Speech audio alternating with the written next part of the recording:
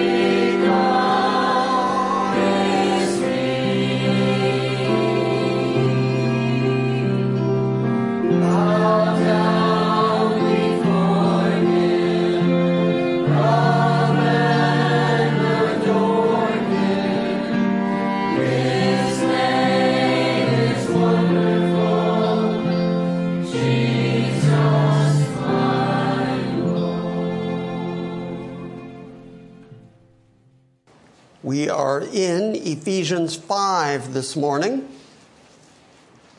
I understand that at some point this morning, the smell of the food cooking in the back is going to come wafting through the room, and I know that hunger is tough competition.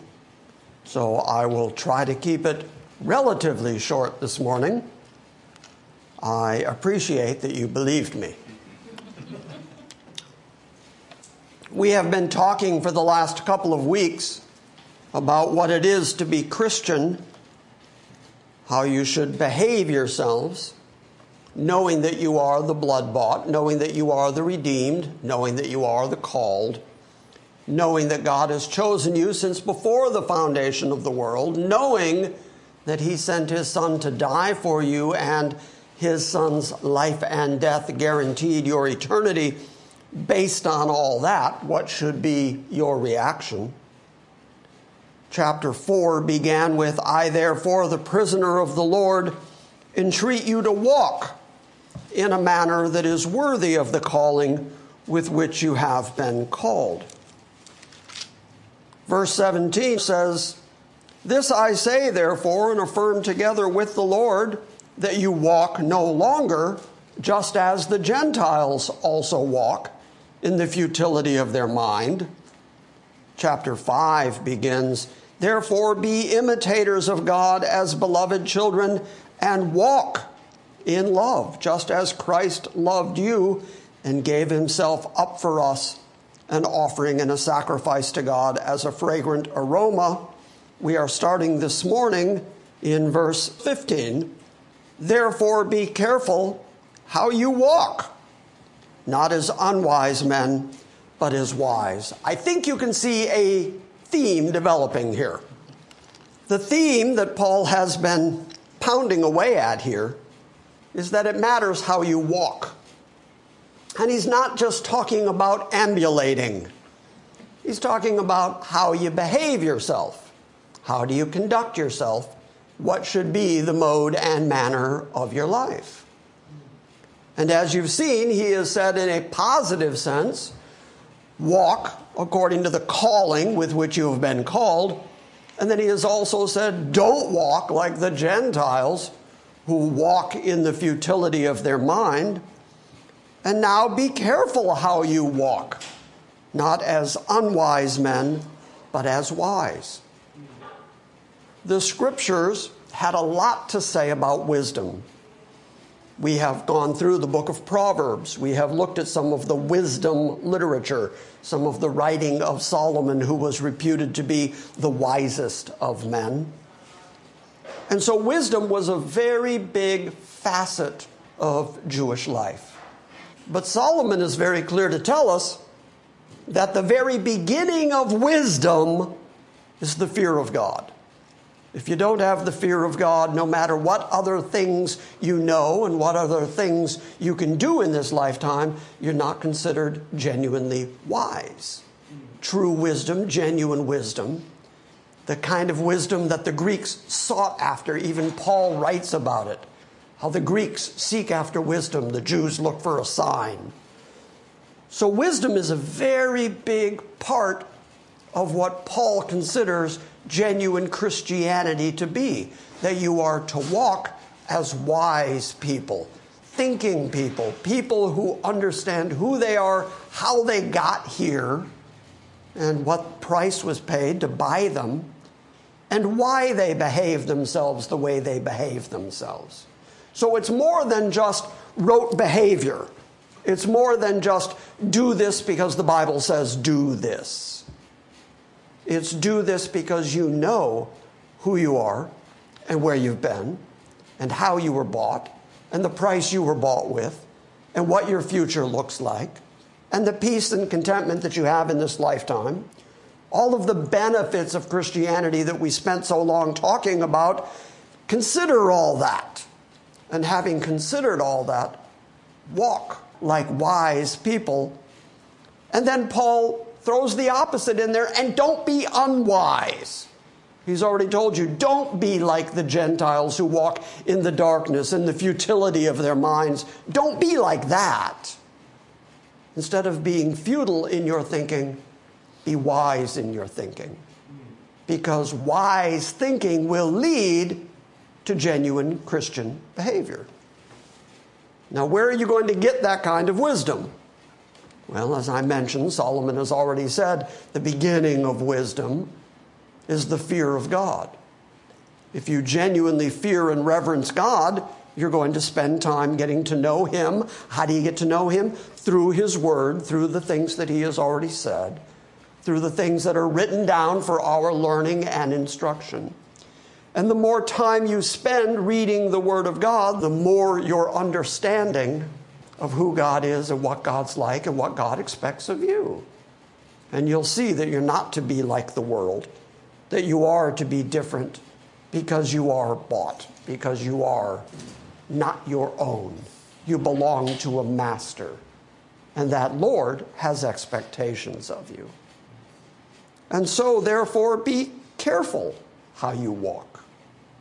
In other words, whatever you're doing, whatever you're thinking, however you're behaving yourself, however you're conducting yourself, take the time to think about whether this is beneficial or not, whether this is Christian or not. Is this helpful? Is this lifting people up, or is this tearing other people down?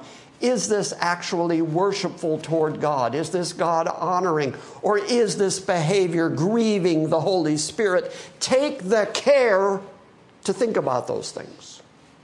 Take the care, be full of care to worry about your relationship with God and act accordingly. So Paul says, be full of care about how you walk. So don't walk willy-nilly. Don't walk any old way. Don't walk like the world. Don't walk like the Gentiles. Don't walk in the futility of your mind. Instead, take care to see how you walk, not as unwise men, but as wise, making the most of your time, and this is where we finished last week, because the days are evil. And when I said that last week, you all instinctively said yes and amen, and we were darn close to a woo-hoo.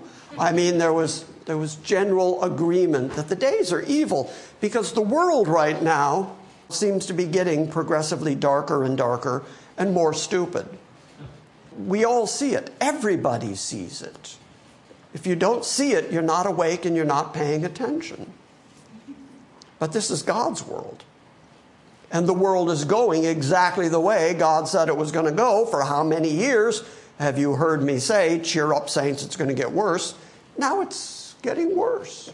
The Bible tells us what the days are going to be like before Christ returns, and they're dark days, but we have to remember that they are gloriously dark days, because they're under the hand of a sovereign who is doling out the days according to his own plan, and with each dark day that we get through, we're one day closer to Christ coming back to get us.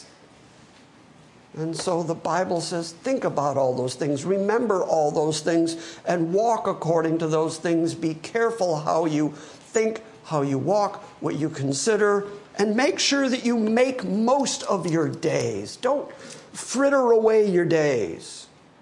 Spend your days in the activity that is properly Christian and properly God-glorifying, because the days are inherently poneros. Now, that is a word that is used sometimes to identify Satan himself. He is called poneros, the evil one. But it's really a word that means that there was something that was originally virtuous, had some amount of virtue to it, and now has been completely degraded. Well, I think we could say that about this world. Paul just did say that about this world. This world was originally designed by God, and originally Eden was a paradise. And then he made the mistake of putting people in it.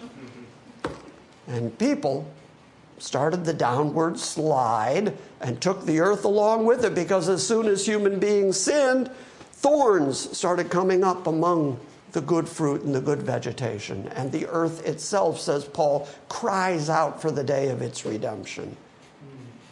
So there is a day of restoration coming for the planet itself, because the world is in this state of degradation from its original state. That's all of what this word poneros has involved in it. The days are evil doesn't just mean the days are bad. It means the days are degraded. The days are hampered by human sinfulness.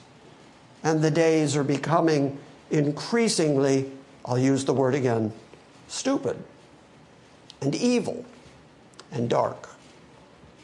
So how are we supposed to be? Are we supposed to look at it from a distance and say, wow, that's a shame, the world is getting dark? Paul's argument is we're supposed to shine the light.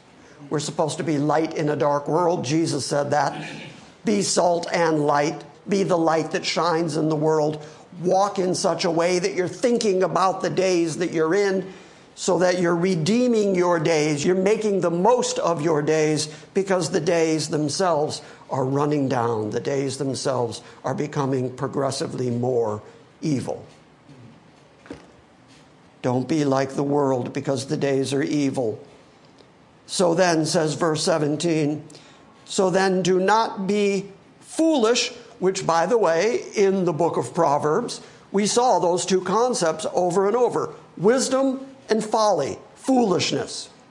Those are direct opposites in the wisdom literature. You can either be wise, and the beginning of wisdom is paying attention to what God has to say, or you can ignore all that, and the Bible calls you a fool if you're like that. So then don't be foolish. So Paul has just created the contrast. Be wise, don't be foolish.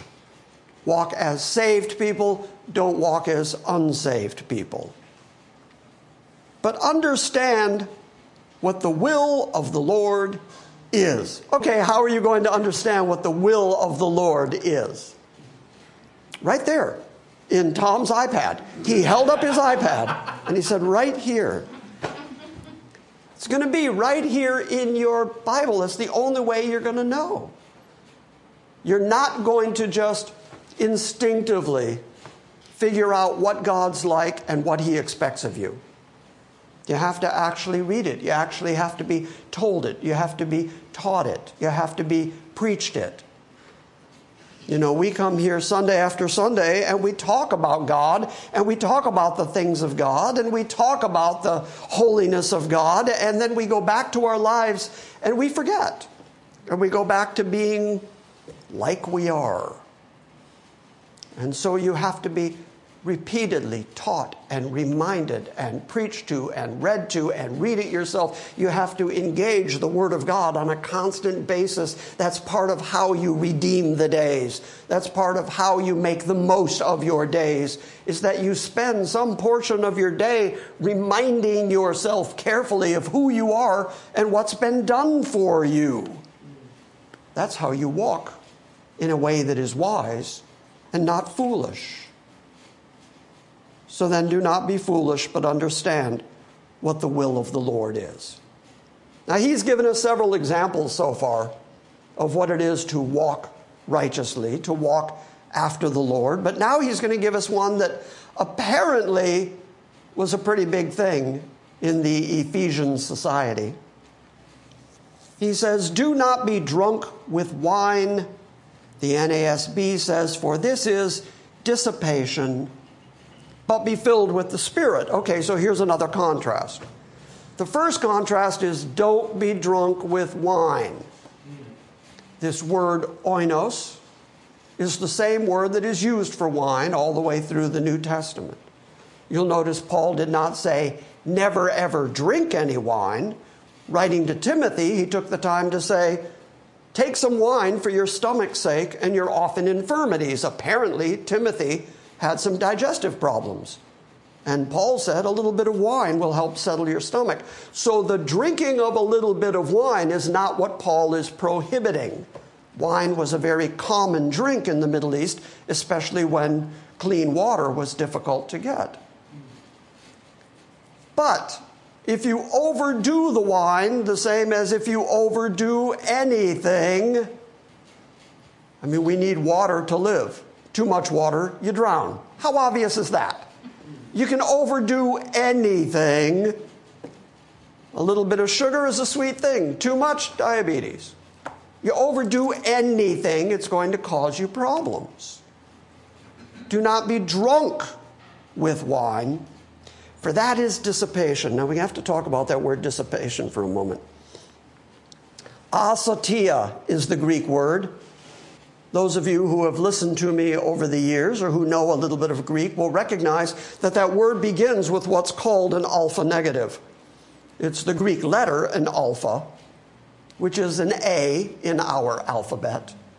And what the alpha negative does is it takes any other Greek word and just turns it backwards. It's like 180 degrees the other way. So it negates the word. The word sotia has the root sozo. Sozo means saved or salvation. So Paul is saying, don't be drunk with wine because that's a not saved way to act. So it's a whole lot more than just dissipation. The English translators tried hard to find a word, a one-for-one word that would fit it. Dissipation means the wasting of good material. But unsaved behavior, I think, is much more appropriate for what Paul was saying. He said, don't be drunk with wine because that is the way unsaved people act. So if you are a saved person, if you're a redeemed person, if you're a blood-bought person, then don't get drunk with wine. But on the other hand, the opposite of that is instead of being inebriated, instead of being out of your correct mind, instead be filled with the Holy Spirit, and the Holy Spirit brings you wisdom. The Holy Spirit brings you sanity, brings you peace of mind. The Holy Spirit brings you right thinking. Being drunk with wine brings you wrong thinking and bad thinking, oftentimes dumb thinking. So the contrast is between acting foolishly, which is acting like an unsaved person, versus being filled with the Holy Spirit and concentrating on the things of God as you walk through this life, redeeming day by day by day. Do not be drunk with wine, for that is dissipation, but be filled with the Spirit. Now, I'm going to spend a little bit of time talking about the next two verses, only because these two verses have been yanked out of their natural context and misused so many times through the years that it's worth pulling them apart so that we can understand what Paul was really saying. Because there's also a tremendous irony in these two verses, and it's easy to kind of miss the irony. Paul says, if you're filled with the Spirit, then you are to speak to one another. That's the word laleo. It's the common word for preaching, the common word for communicating to one another. Using your tongue, using your mouth in order to convey things to one another. Speak to one another. The word psalms there is a word that was just transliterated into the English. The original Greek word was psalmos. Basically spelled the same way in English letters. It would be Psalmos, psalmos, and so that just moved into our language. But we have to talk about that word psalmos for just a moment, because a psalm, if you go back and look at the Psalms in the Old Testament, oftentimes you'll see David write to the chief musician, because a psalm was actually a musical piece. There was a recitation of the words, but then there was oftentimes musical accompaniment. In fact, keep your finger there in Ephesians 5. Turn back to the Psalms for a moment. The very last psalm. Go to Psalm 150.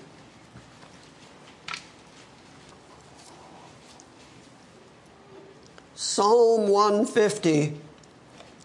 What a joyous, happy psalm about praising God. Notice the implements that Paul says you should praise him with, because it's all musical instruments. Praise the Lord. Praise the Lord in his sanctuary. Praise him in his mighty expanse. Praise him for his mighty deeds. Praise him. Praise him according to his excellent greatness. Praise him with trumpet sound. Praise him with harp and lyre. Praise him with timbrel and dancing. Praise him with stringed instruments and pipe. That's what we do. We've got a guitar, we've got a violin. Those would be the stringed instruments. Praise him with loud cymbals. Just be happy we haven't gone with the loud resounding cymbals and the trumpets yet. Thank you, God. So praise him. Let everything that has breath praise the Lord. Then again, praise the Lord. So praise him with a trumpet and a harp and a lyre, a timbrel, and praise him with dancing. This is David who danced before the ark of the Lord. Praise him with stringed instruments and piped instruments, and with loud cymbals and with resounding cymbals. Let everything that has breath praise the Lord. So, David's idea of what a psalm was included instrumentation. Even though the psalms would often be read out almost like an ode, nevertheless, music was an important part of it. Okay, so why am I stressing this? Because when he says speak to one another in psalms and hymns, that word, by the way, hymnos, just moved into the English language as hymns. Both of those are referring to musical pieces. Praise God in musical pieces. And then the next line says, singing and making melody with your heart to the Lord. That's the verse that has been yanked out of context and is utilized by congregations and denominations who don't use musical instruments in their worship. I don't know if you've ever been to a church that only believes in vocal singing. If you've come out of the churches of Christ, you know what that is. They don't use musical instruments. And I don't mind that they don't use musical instruments.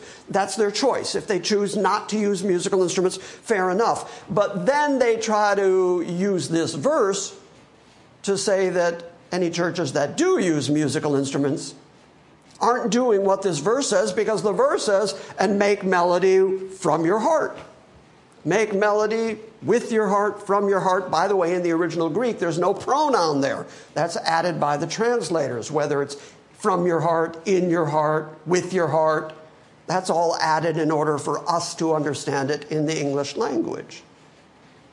So my point is, if you're part of a congregation that is using this verse in order to say that you should not use musical instruments in the worship of God, number one, the Psalms were full of musical instruments, and Psalms are mentioned.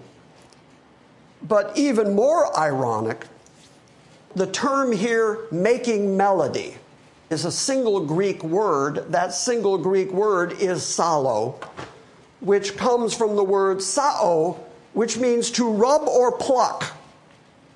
So if you're going to make melody in and with your heart, take your heart out of your chest and rub it or pluck it until it makes a melody.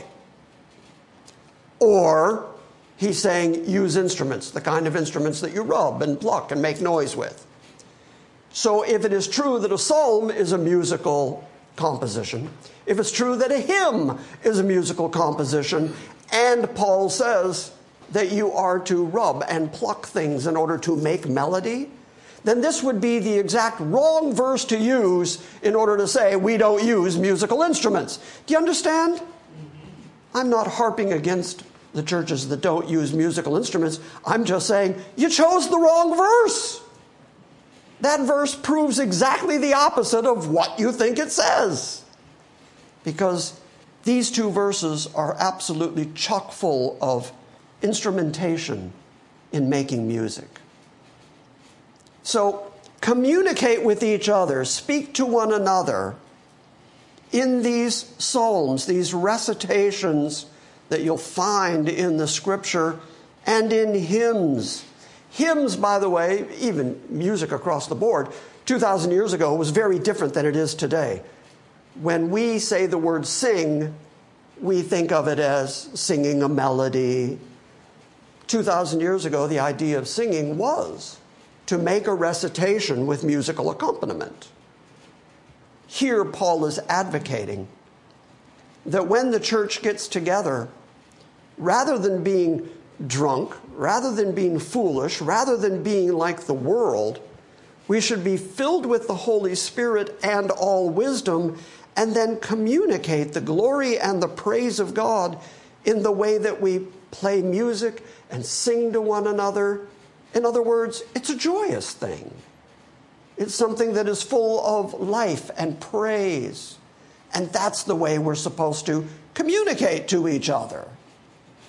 So I kind of like it these days when folks have sections of the Bible or when they take Psalms and they set it to music, because then they're doing exactly what Paul described, which is communicating the Word of God, but communicating it with instruments and melody. Now let me be specific. That is an inanimate object. It can't sin. It can't do righteousness. It's a piece of wood with some electronics in it. The value of that in a church service is in the heart of the person who plays it. Are they playing for the glory of God? Are they playing for the good and the edification of the congregation? Are they playing to accompany the hymns and the psalms and the songs that we sing to God? That's what gives it its value. I love church musicians because Tom plays his guitar here in church, and never once has anybody said, that was inappropriate guitar playing. He tries to play what's appropriate for congregational singing. And I love the heart of somebody who's willing to use their musical talents for that, because his guitar is an inanimate object. But you can tell the kind of servitude from his heart that he exhibits when he plays his instrument. Okay, that's all what Paul is talking about here. Use instruments. Don't be drunk with wine. Be in your right mind. Don't be like the unsaved are. Instead, be filled with the Spirit of God. And as you're filled with the Spirit, speak to one another. Communicate with each other. in psalms, not just what you make up, not just something from your imagination. Instead, communicate the Word of God to one another, communicate the psalms to each other, and the hymns and the spiritual songs, singing and making melody from your heart to the Lord. Heartfelt, emotional music that you're playing for the glory of God and for the good of the whole congregation, that is genuine service to the body of Christ. And that's what Paul is describing. So that's quite the opposite from don't ever use musical instruments. Now, I've been sort of consciously avoiding getting to the next verse. So let me prepare you for what's coming.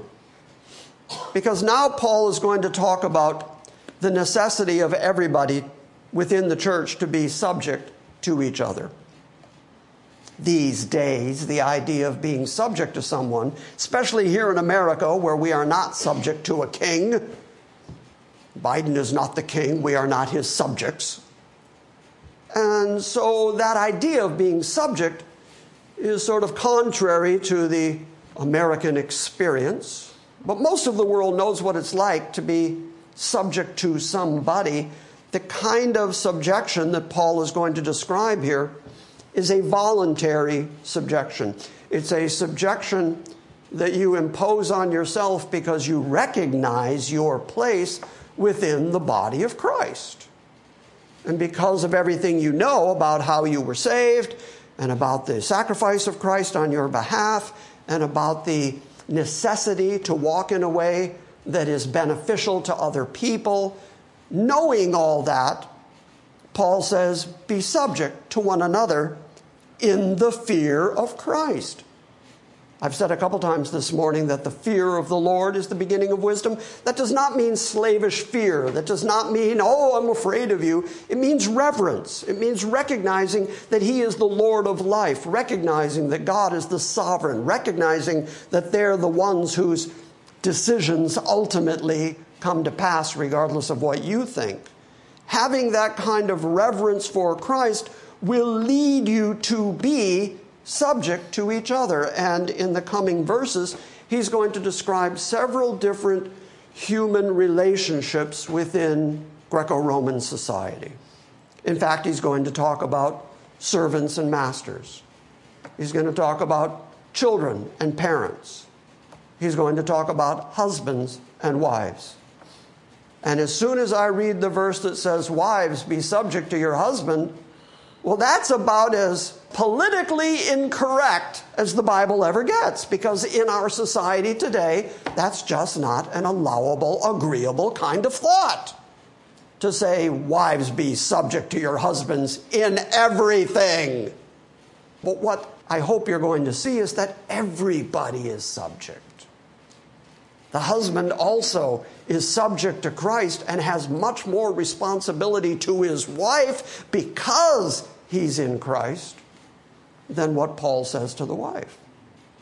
When Paul talks to masters and servants, he says that the servants are not supposed to be just man-pleasers, but that he turns to the masters and puts responsibility on them to treat the servants correctly. When he talks about children and parents, he talks about children being subject to their parents, but then says, and fathers, don't make your sons unhappy. Everybody has responsibility within the body of Christ. And if everybody acts according to their recognition of who God is, who Christ is, and what the body of Christ is like, if everybody then willingly subjects themselves to the situations that God has placed them in, it works. The body works. The marriage works. The family works. The relationship between the boss and the worker works. There's so much of our society that is driving madly off the cliff away from Christianity. But one facet of that is the fact that society today is telling children, don't do what your parents say. That's why you've got groups like Planned Parenthood going into schools and talking without the parents' permission, so that the Planned Parenthood representatives can say, your parents don't know, and your parents don't need to know. undermining the parent-child relationship and undermining marriage and what marriage is and how marriage is supposed to work. And then getting rid of the masculine and feminine characteristics so that gender no longer has any part of the society. And if you're a white male, your problem is toxic masculinity. You're not just masculine, you're now toxic. Well, all of that is part and parcel of the society trying to systematically degrade biblical Christianity. So this morning we're going to read what biblical Christianity says, and if you don't like any part of it, then your problem's not with me and what I'm about to say. Your problem's with God and His Word. Make sense? Yes, sir. I'm going to start reading at verse 18 so that you can feel the argumentation that Paul's putting forward. Do not get drunk with wine, for that is dissipation. That's how the unsaved act. But be filled with the Spirit, speaking to one another in psalms and hymns and spiritual songs, singing and making melody with your heart to the Lord, always giving thanks for all things in the name of our Lord Jesus Christ. I hear this from parents all the time. I hear it from people my age all the time, that there's just this general lack of thankfulness. People don't seem to appreciate. Young people don't appreciate what they have. They don't have any real skin in the game. Their parents work hard and then rush out to buy them an iPhone, and they don't appreciate that they have it. General unthankfulness seems to be permeating our world now, permeating our society.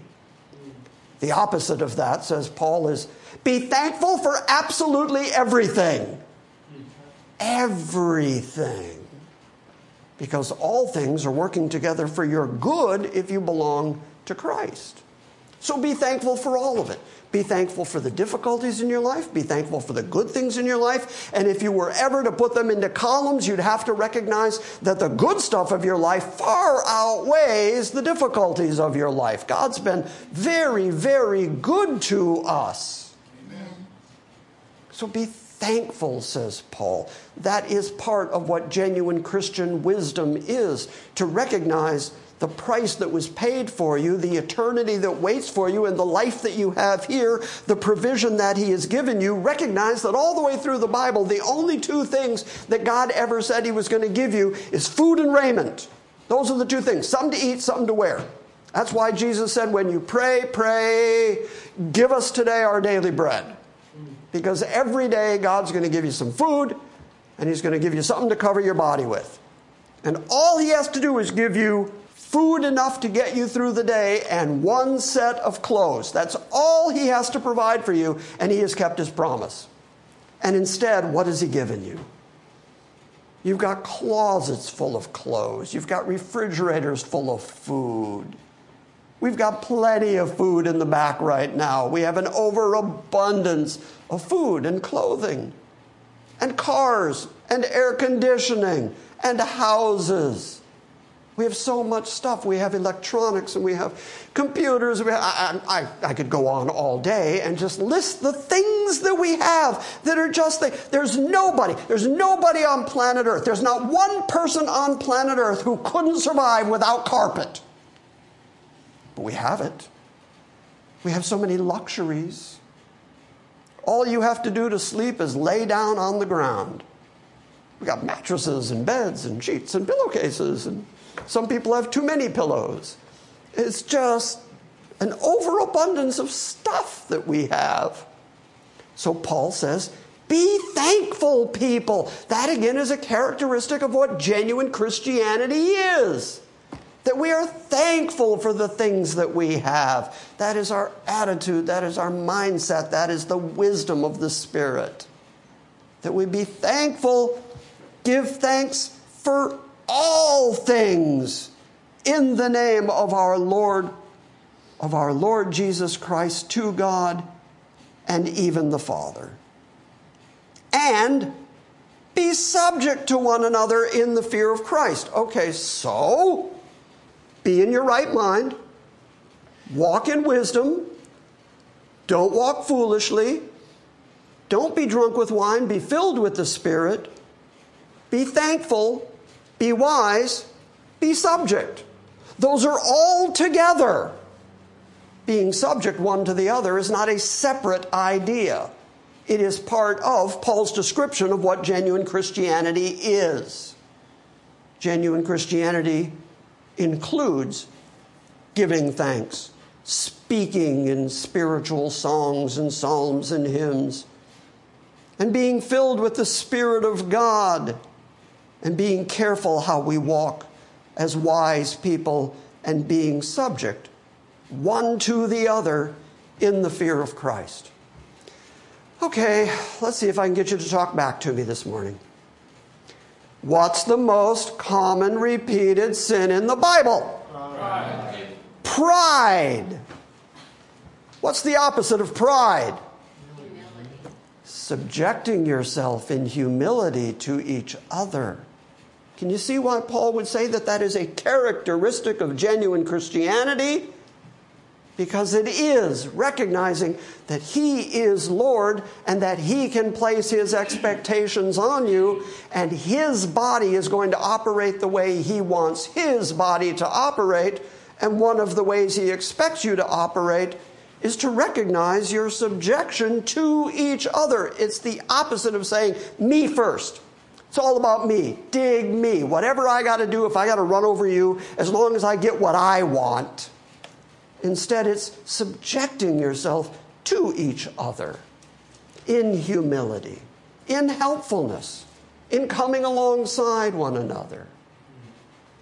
Paul's first example then is, wives, to your own husbands as to the Lord.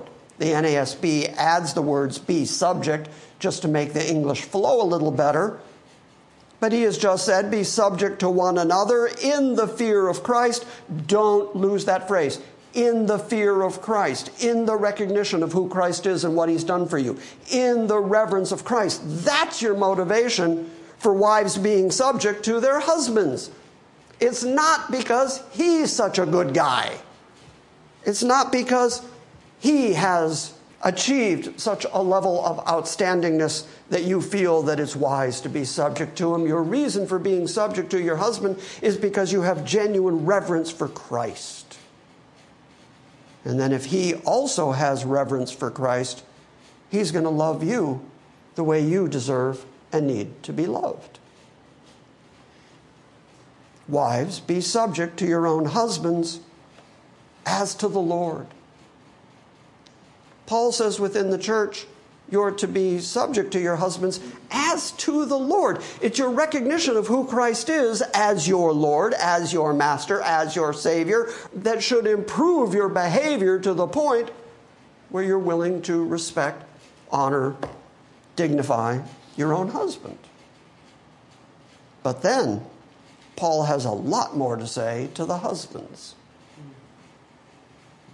For the husband is the head of the wife.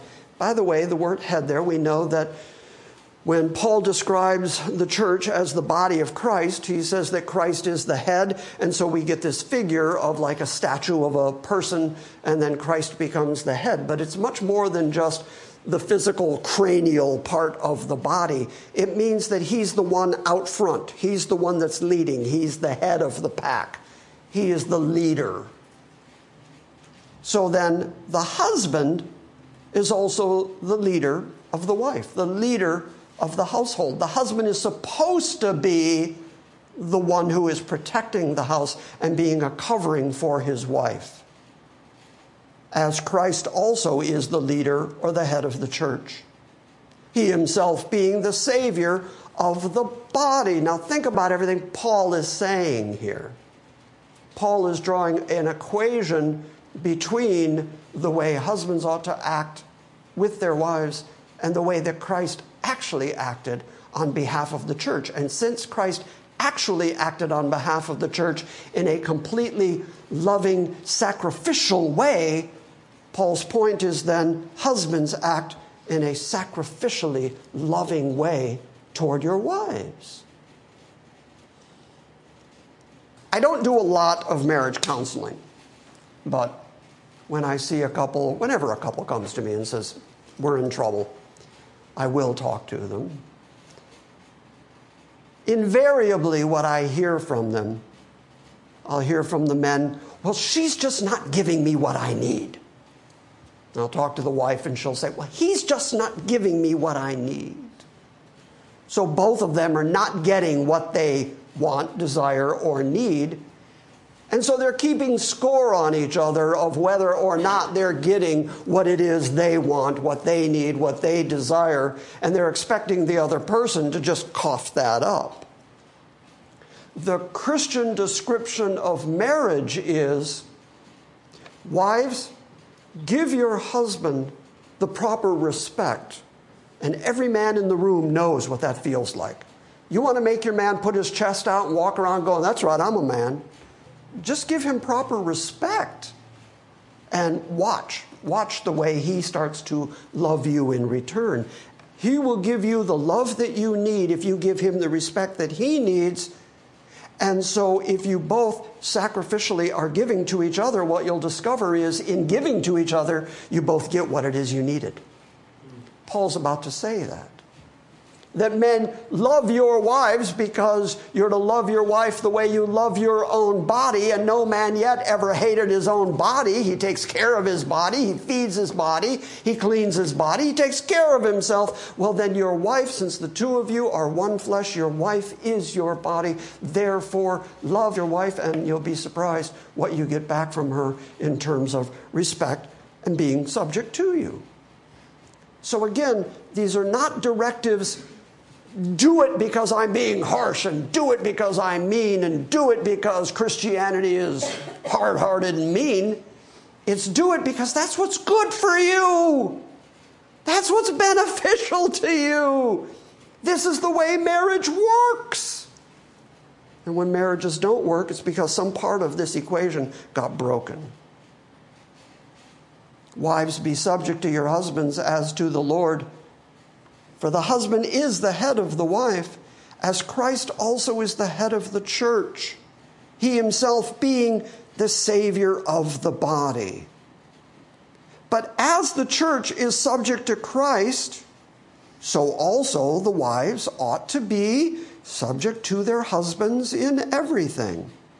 But husbands, sacrificially love your wives, just as Christ also loved the church and gave himself up for her. That's a tough standard. The standard is love your wife like Christ loved the church. And how did he demonstrate that sacrificial love? He laid down his life for her. That becomes your standard, men. Now go out and love your wife in a sacrificial way where you're willing to lay down your life for her good, for her benefit, for her protection. And just watch if she doesn't then trust you and respect you and be subject to you. And you'll get back exactly what it is you both need. Husbands, love your wives, just as Christ also loved the church and gave himself up for her so that he could sanctify her. Now Paul sort of can't help himself, and he just starts waxing theological. He has mentioned Christ and the church and the sacrifice of Christ, so now he wants to make sure that he's got his theological ducks in a row here. He died, he gave himself up for the church so that he might sanctify her, cleanse her by the washing of water with the word, that he might present to himself the church in all her glory, having no spot or wrinkle or any such thing, but that she, the church, should be holy and blameless. So Paul's theology of the church-Christ relationship is that Christ did absolutely everything necessary for the church to satisfy himself, to get a body for himself, a wife for himself, a bride for himself, a church for himself that has been completely cleansed with the washing of water, that has no spot, that has no wrinkle, that has no blemish, that is holy and blameless. And he's the one who did all that sacrificially so that he could present to himself the very thing that he desired for himself. And then says, husbands, do that. Husbands, you then should sacrifice yourselves for your wives. So husbands, says verse 28, ought also to love, sacrificially love their own wives as their own body. Because he who loves his own wife loves himself. In other words, it's good for you to love your wife. If you love your wife sacrificially, you're the one that benefits from that because you're going to get the respect. You're going to get the voluntary subjection in response. So husbands ought also to love their own wives as their own bodies. A couple words I want to point out there. You'll notice that it says, so husbands ought to love their wives. We're sinners. We know this is the standard. There's not a man in the room who doesn't read this standard and think, yes, that's right, that's the way I'm going to be, until the next time she acts up. And then I'm not going to be that way anymore. And that's why Paul talks about it. And too many of you men snickered at that. But that's why Paul says that it's sacrificial. It's something that you've got to do as a sacrifice, whether you're getting the right response or not. You do it for her. Because you're the head of the family, because you're the head of the marriage, the same way that Christ is the head of the church. So we get that. This is the ideal. This is the way that Christians are supposed to behave. This is the way that Christian marriages are supposed to be enacted. Is this the way all Christian marriages work? Nope. Sadly, no. Why? Because we're sinners. Yet again, more proof of our depravity and our fallenness. That we can read that Paul says this is what a good Christian marriage looks like. But then our humanness gets in the way, and our sinful behavior gets in the way, and instead of loving each other the way we're supposed to, we end up rebelling against each other. Husbands ought to love their own wives as their own bodies. He who loves his own wife loves himself, for no one has ever hated his own flesh, but he feeds it, he nourishes it, he takes care of it, he cherishes it, just as Christ also does the church. There's that oneness that Paul keeps talking about between Christ and the church. That is why the ideal marriage scenario is such a perfect example of Christ and his church. The whole idea of man and woman becoming one flesh, theologically for Paul, is a demonstration of the oneness between Christ and his church. The reason that he spells out this marriage ideal is because the true, genuine marriage ideal is found in the church. Is found in the fact that Christ has indeed sacrificed himself for his church so that he can protect her, so that he can cover her, so that he can present her to himself the kind of bride that he expects her to be. So ultimately, even though this is about Christian behavior, it's so much deeper than that. It's about Christ and the church, our oneness with Christ, our security in Christ, the covering that Christ puts over us. And you will also notice that Paul is very specific to say that when Christ died, when he sacrificed, he gave himself for the church. That's particular redemption. He died for his bride. He died for his church so that he could present her to himself, a spotless, unblemished bride. Just as Christ also does for the church. Verse 30 says, because we are members. Remember a moment ago, he said, no man hates his own body. He said, we are Christ's body. Therefore, he does not dislike us. Therefore, he does take care of us.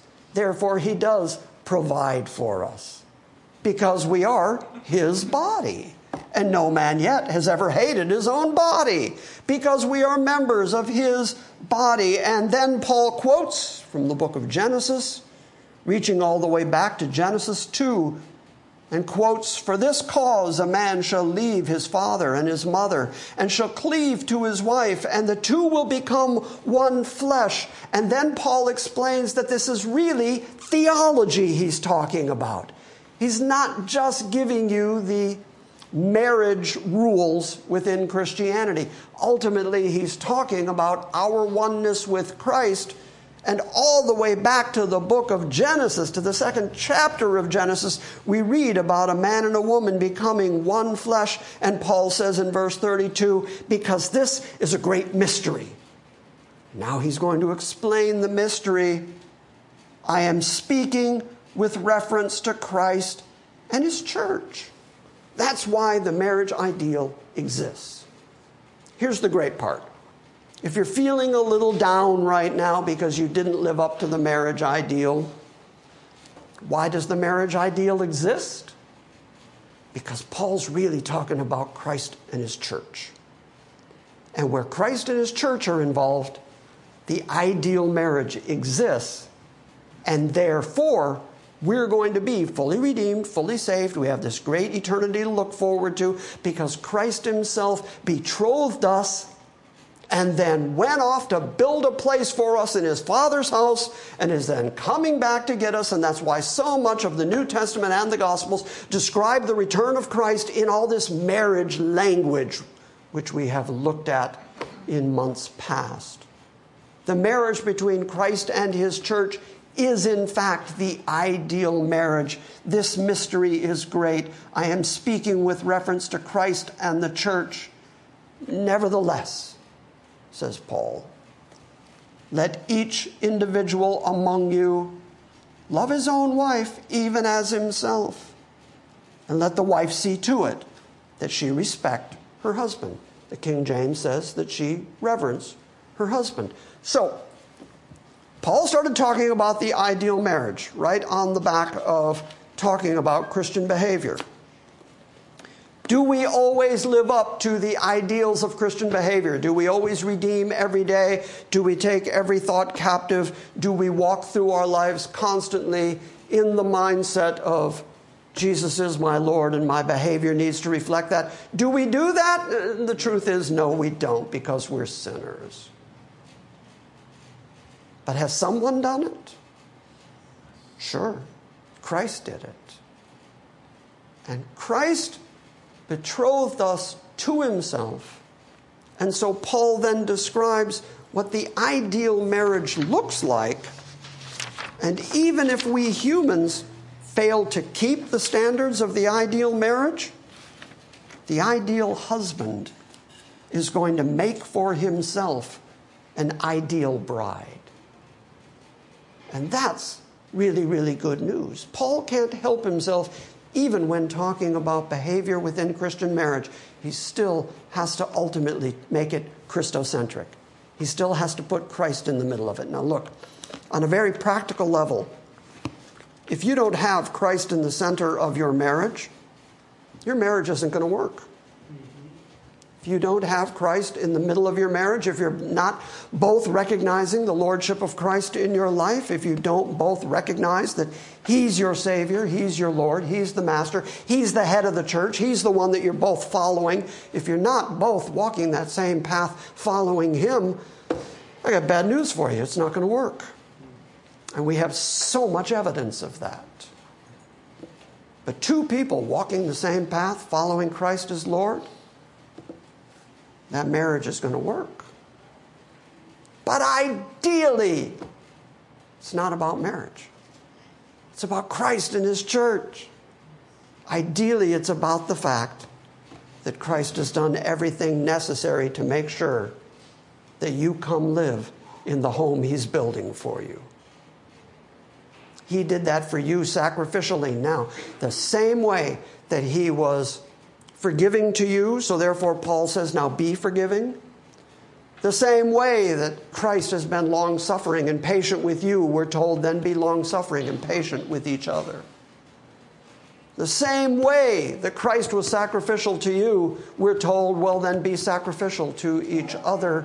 That also works in your marriage. Since you know the relationship of Christ and his wife in the ultimate marriage between Christ and the church, use that as your inspiration then to reverence your husband and to sacrificially love your wife. It's always a reflection. It's always a response. It's always coming from the knowledge of who Christ is and what he's done.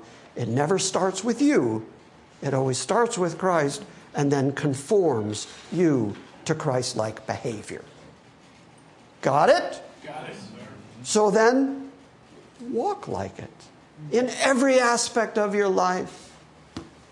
Walk like it out in public. Walk like it in the church. Walk like it behind closed doors. Walk with it with the person who knows you best. That's your husband or your wife. Walk like the things you profess to believe. Yeah? Yes.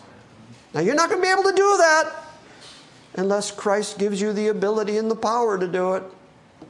And that's why we're going to sing, I Need Thee Every Hour.